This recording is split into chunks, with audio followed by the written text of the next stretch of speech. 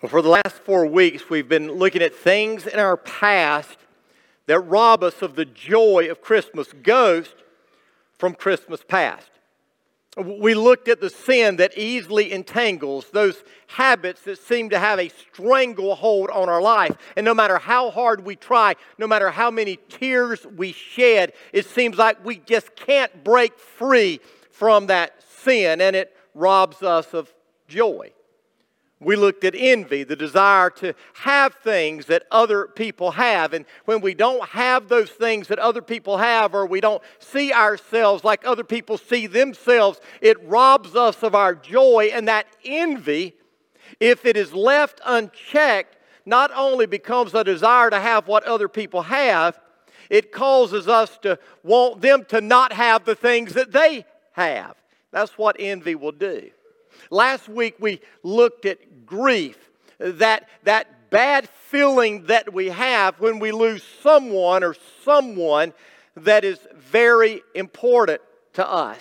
And that grief, unless it is dealt with, unless it is handled correctly, will rob us of our joy. And the time of the year that is supposed to bring happiness to our life, we find it bringing sadness to our life. But this morning, I want us to look at a fourth issue that I think can rob us of the joy of Christmas, and that is our relationships. And so let's get real this morning. When our relationships go south, it can put a real damper on the Christmas season, can't it? Because the truth of the matter is, when our relationships go south, we don't want to be around those people that our relationships have gone south with, because if we are around them, if we are with them, we are reminded of the relationship. And all of the hurt and all of the pain and all of the sorrow comes flooding back into our life, and we begin to relive that hurt again in our life. Now for me, the relationship where this really hit home was in the relationship with my mother-in-law.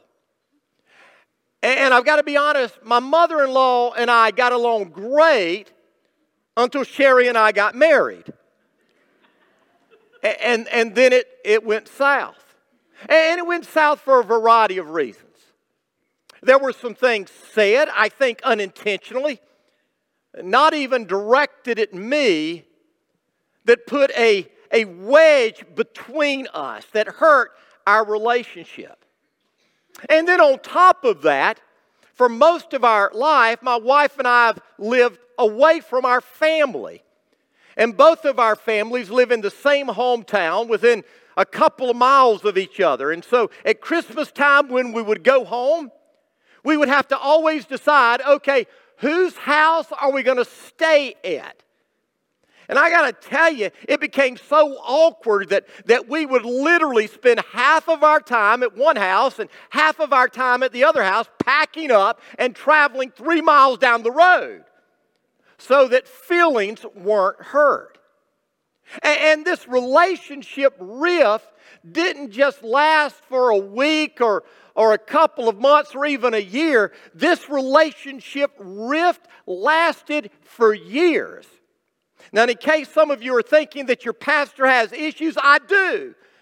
But the truth of the matter is, most of you have issues as well, because we all struggle with relationships.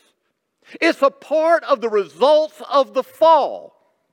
Adam blamed Eve. Cain killed Abel. Sarah was jealous of Hagar. Rebekah deceived Jacob. Joseph's brothers sold him into slavery. And all of that is in the first book of the Bible. Relationship problems have been around since the very beginning. Today, our divorce rate continues to be staggering because couples can't solve their problems. People are moving from job to job, in part because they can't get along with their coworkers. And friendships are becoming more shallow and superficial all the time. It seems like whenever our relationships get difficult, instead of working on them and trying to solve them, we choose to abandon them and move on. And in case you're wondering, this relationship problem isn't just a problem for the people who are out there.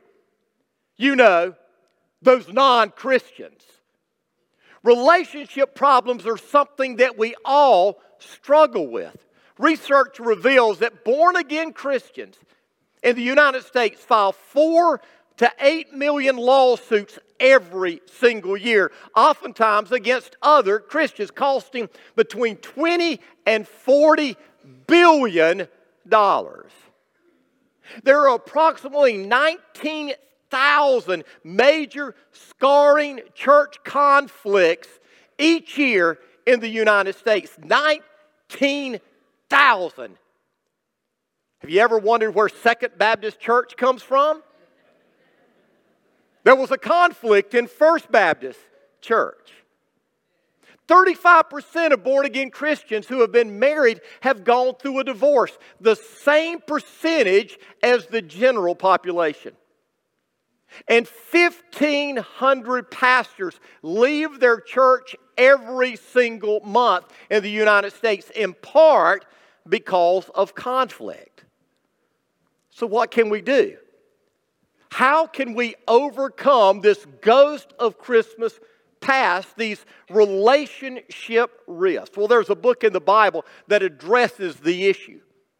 You see, there were these people in the church that could not get along. And so in the book of Philippians, Paul calls out 2 women publicly, and he encourages them to solve their problems. Now, this passage is found in Philippians chapter 4. So if you have your Bible, I want you to turn with me there. If you don't have your Bible, don't worry. We have the words on the screen. But listen to what Paul says in Philippians 4, beginning in verse 1. He says, "Therefore, my dear brothers and sisters, stay true to the Lord. I love you and I long to see you, dear friends, for you are my joy. You are the crown I receive for my work. Now I appeal to Euodia and Syntyche, please, because you belong to the Lord, settle your disagreement. And I ask you, my true partner, to help these 2 women. For they worked hard with me in telling others the good news. They worked alongside with Clement and the rest of my co-workers whose names are written in the book of life. Always be full of joy in the Lord. I say it again, rejoice. Let everyone see that you are considerate in all you do. Remember, the Lord is coming. Don't worry about anything. Instead, pray about everything. Tell God what you need and thank Him for all He has done. Then you will experience God's peace, which exceeds anything we can understand. His peace will guard your heart and your mind as you live in Christ Jesus. And now, dear brothers and sisters, one final thing. Fix your thoughts on what is true and honorable and right and pure and lovely and admirable. Think about things that are excellent and worthy of praise. Keep putting into practice all you learned and received from me. Everything you heard from me and saw me doing, then the God of peace will be with you. How I praise the Lord that you are concerned about me again. I know you have always been concerned for me, but you didn't have the chance to help me. Now, the Bible gives us a lot of help when it comes to relationships. In both the Old Testament and the New Testament, we have passages, scriptures, and stories that teach us how to handle relationship problems. But I believe in these 10 verses, we see 8 steps that if we will put these into practice, they will help us restore broken relationships. I am convinced with all my heart that if we will put them into practice, they can fix any relationship. So here's step number 1. Recognize the problem. When there's a relationship problem, a relationship rift, you've got to first of all recognize the problem. Notice what Paul said in verse 2. Now I appeal to Euodia and Syntyche. Please, because you belong to the Lord, settle your disagreements. The first step, admit there's an issue. Recognize there's a problem. Because all too often we refuse to do that. You see, we want to brush it off. We want to say that it's no big deal. But you need to understand when relationships go south, it is a big deal. That's why Paul begins with this phrase, I appeal to you. That word appeal is the Greek word kaleo that is translated counselor or comforter in John 16. It's the word that Jesus used to describe the Holy Spirit. It literally means to come alongside or near. It's like a father coming to his children, putting his arms around them, and lovingly but firmly telling them what they need to do. And that is what Paul is doing here. But notice, he does it publicly. This letter, the letter to the church at Philippi, was read publicly to the entire church. Can you imagine being called out in church? The letter comes, the pastor receives it, the congregation comes together, and he starts reading this letter, and then he gets to this point, I appeal to Euodia and Syntyche. Can you imagine their ears perking up as they hear their names mentioned? And then he says, I appeal to you, settle your disagreements, get along with one another. Can you imagine if that happened today? Rose, quit gossiping. Tom, quit eyeing other women. Joe, quit being so stingy. Can you imagine that happening? And the issue that called for this public rebuke was their relationships. They couldn't get along. They couldn't settle their disagreements. I want you to listen to how some other translations translate this verse. Quarrel no more. Stop arguing. Iron out your differences. Make up. God doesn't want His children holding grudges. And it wasn't just one of them. Paul addresses both of these women. You see, here's what I've discovered. All too often when there is a problem, we point a finger instead of looking in the mirror. But we need to understand that if we really want to heal a relationship, we have to ask ourselves, what can I do? Where did I go wrong? How can I change? You see, reconciliation always begins with you. No matter whether you are the offending party or the offended party, reconciliation begins with you.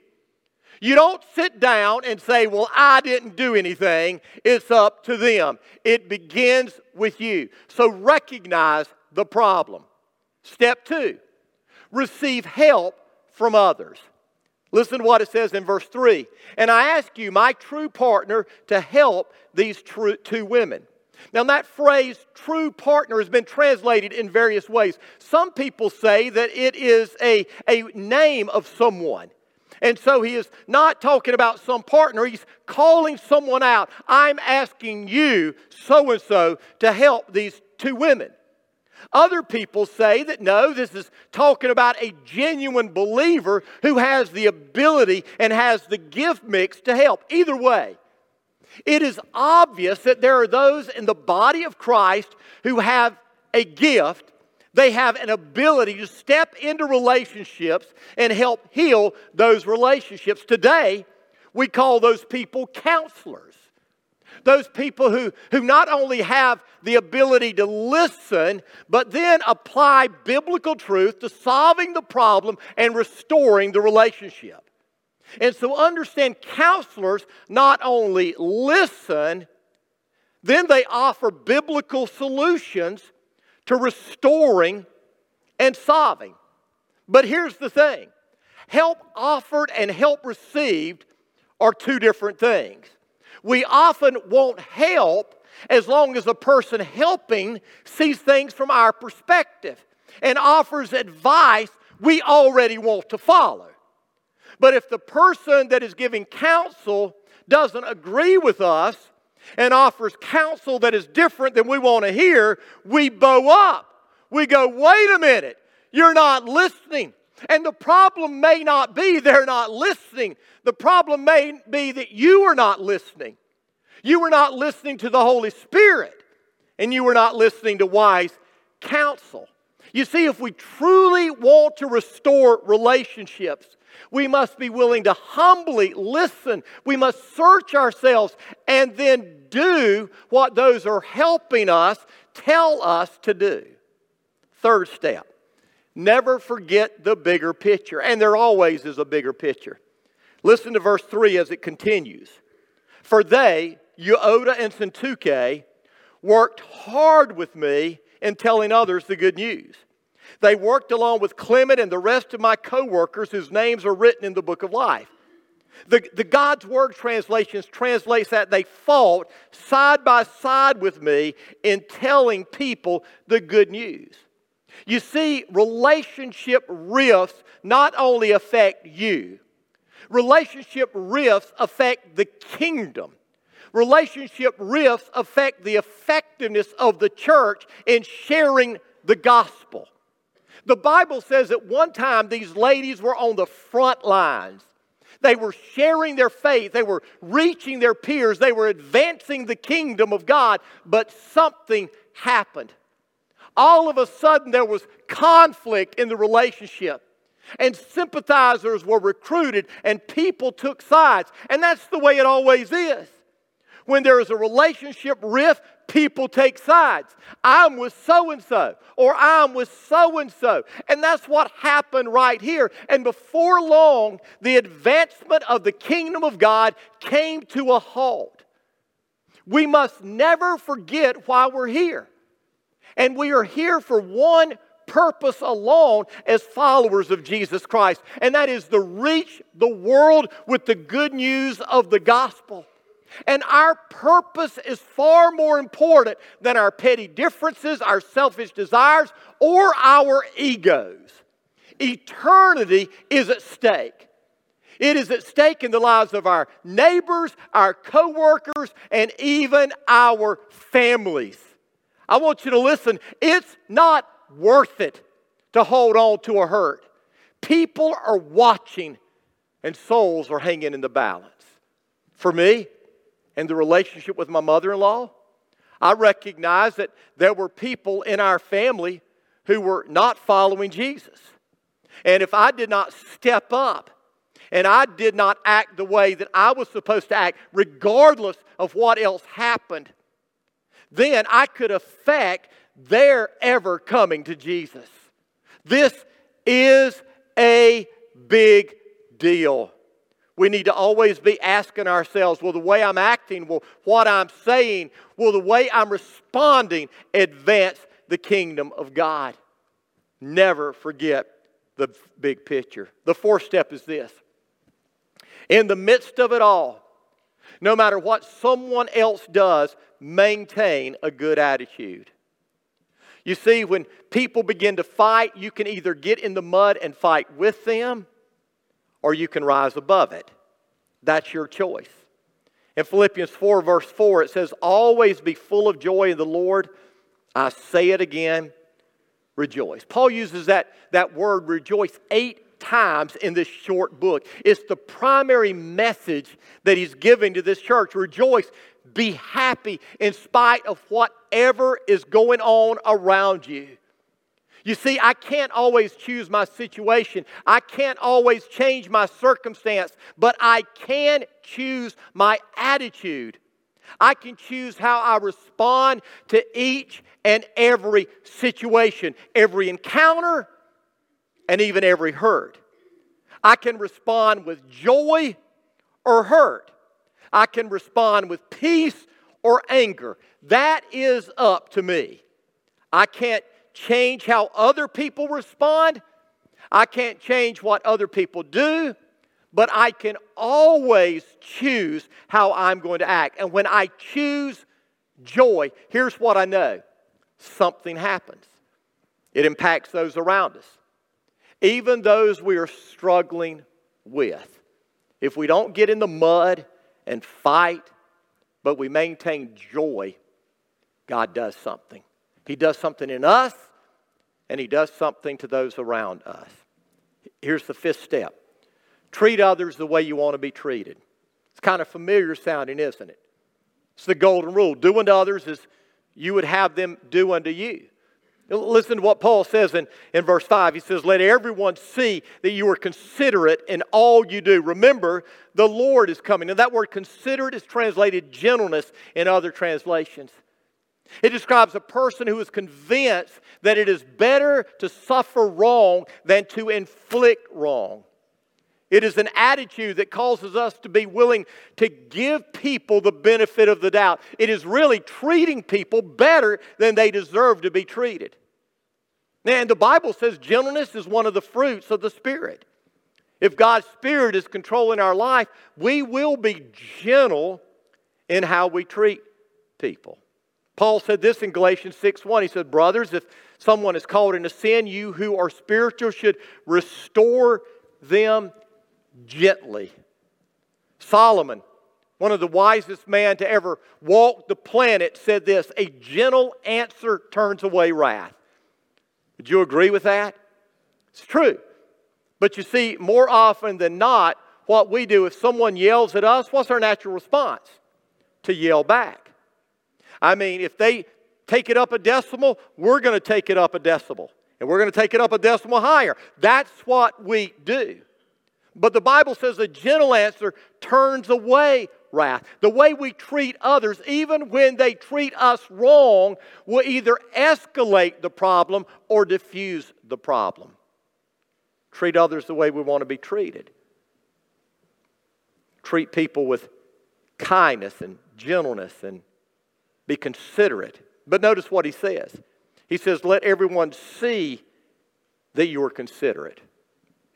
I mean, this is being considered even when we are being treated wrong to the point that everyone knows it. We're not going to get into these email fights and text fights, and we're not going to choose sides. We're not going to do that. We're going to be considerate and gentle with those who have wronged us, no matter what. Treat others the way we want to be treated. 6, take it to the Lord. Listen to what he says in verses 6 and 7. Don't worry about anything, and instead pray about everything. Tell God what you need and thank Him for all He has done. Then you will experience God's peace, which exceeds everything we can understand. His peace will guard your hearts and your minds as you live in Christ Jesus. What God is saying here is this. Instead of talking to others about the person or the problem, talk to Him. I mean, if we want God to intervene in our relationship problems, if we want God to do a miracle, then we need to take the problem to God. Sometimes when we do that, God will change our heart. At other times when we do that, God will change the other person's heart. But here's what I know. God moves in response to our prayers. And God moves in response to our persevering prayers. And if we want God to work in people's lives, we have to pray and take it to them. I know what this is like. I've been wrong before. I've had things said about me that were untrue. And I could have got down in the mud and fought it out with them on social media and everything else. But that's not the way you handle it. And so what do? I take it to Jesus. I ask God to bless them. I ask God to meet their every need. I ask God to show them grace and mercy. I ask God to be with their family in a way that will blow their socks off. I don't ask God to judge them. I ask God to judge me, but bless them. And so we go to God and we tell God to work in the situation. God is making it clear if I want what the world can give, then I take my problem to the world. If I want what God can give, then I pray. Here's what I know. Most conflict would disappear if we would just get on our knees before God and pray.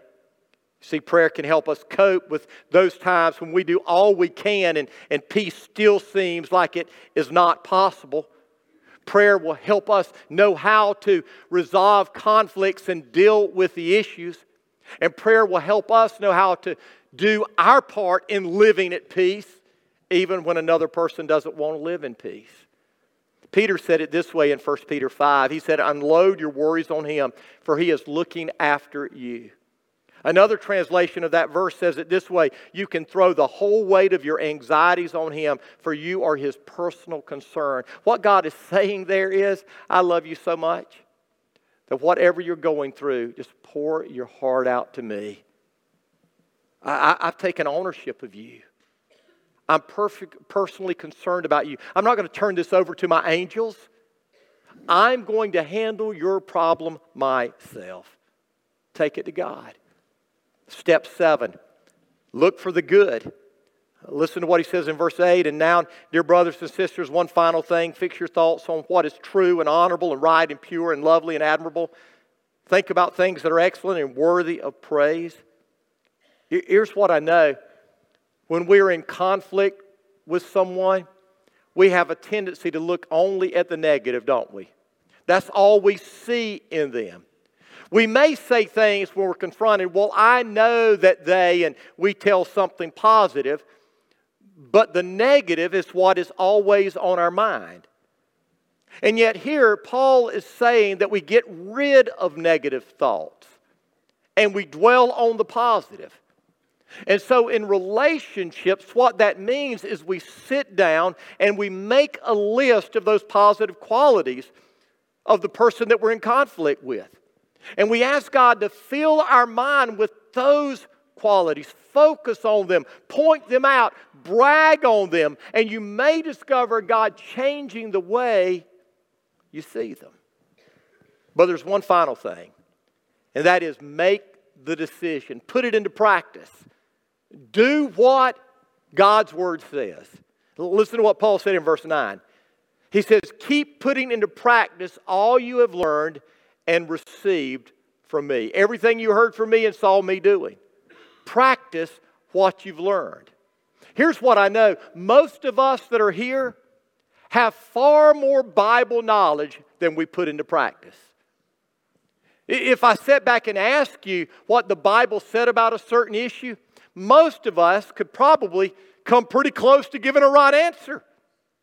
If I asked you to tell me a Bible story, most of us could probably tell that Bible story. And yet when it comes to putting into practice the things that we read in God's Word, most oftentimes we walk out these doors and we forget what we've heard. And what Paul is saying here is what you've heard me say, do it. Put it into practice. Don't just hear it. Don't just put it in your little notebook and go back and look at all the notes that you took. Put it into practice, because it's never going to help you unless you do it. You can make excuses or you can be part of the solution. And I want you to know that your relationships are worth it and the gospel is worth it. Like I said, for me, in my relationship with my mother-in-law, I had to come to that point where I realized that the relationships in my life were worth solving this problem. My relationship with my wife. Because I didn't want my wife to go through her life feeling like I hated her mom. I didn't want her to feel like I was treating her mother with anything less than loving kindness. And so I knew if I did not deal with this, it was going to affect my relationship with my wife. It would affect my relationship with my kids. Because if they see me treating their grandparents in a way that is less than honoring to God, how do you think that they're going to have their kids treating us as grandparents? You see, things come back to get us one day. But more than that, it's going to affect the kingdom of God. It's going to affect the gospel. Here's what I know. I've got nephews that are far from God. And if they don't see me treating their grandmother in a way that mimics Jesus, they're going to say that this gospel that I claim to believe is nothing but words. But if they see me going above and beyond and loving regardless, they're going to be more apt to hear what I have to say when I talk about Jesus. Relationships are worth it. The gospel is worth it. I'm here to tell you today, if you've got a relationship that's not where it needs to be, don't walk out this door without making the commitment to do everything within your power to make it right. And here's what I know. The Bible says as far as possible, as much as depends on you, live at peace with all people. And so you can live at peace. The other person may not, but you can be at peace. You've got to live that way. Why? Because the relationship is worth it. And the gospel is worth it. I don't want my neighbors. I don't want my nephews. I don't want my grandchildren looking at the way I treat someone and it keep them from loving the Jesus I love. The gospel is worth it. But there's another relationship that we need to consider as well, and that's our relationship with God. See, the Bible says that relationship has gone south as well. It went south a long time ago when our ancestors blew it. And we were born separated from God. But God loved us. And God didn't sit on His throne and say, I didn't do anything wrong, they did wrong. He didn't do that. God took the initiative. And God did what only God could do to restore our relationship with Him. He sent His Son, who lived a perfect life, who died on a cross for our sins, defeated sin and defeated death by being resurrected so that you and I could be forgiven and live forever. You see, our relationship with God can be restored because God took the initiative. Where are you at in your relationship with God? Do you have one? I mean, really have one? I'm not talking about do you know the story. I'm asking, do you know the God of the story? Has He changed your life? If He has, it will show in how you handle all relationships in your life. I want you to bow your head with me. And I want you to close your eyes. And today we're going to focus on two things: our relationship with others, our relationship with God. But first of all, our relationship with God. If you're here this morning and your relationship with God isn't where it needs to be, you've never trusted Him to be your Savior, then I want to encourage you, I want to beg you today to humble yourself before God and let Him save you, let Him change your life, because He can if you let Him. But you've got to humble yourself. He's taken the initiative. He's done the work, but you've got to respond. You've got to receive it. And so if that's what you would like to do, I encourage you to pray this prayer right now to Him.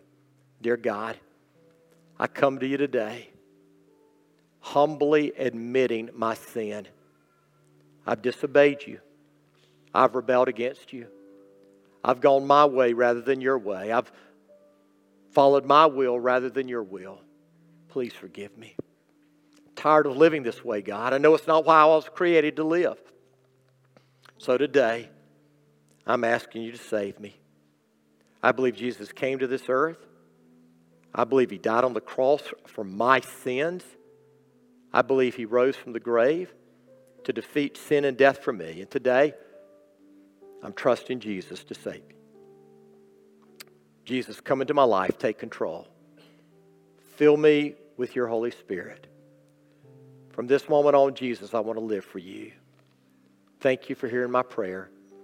Thank you for saving me.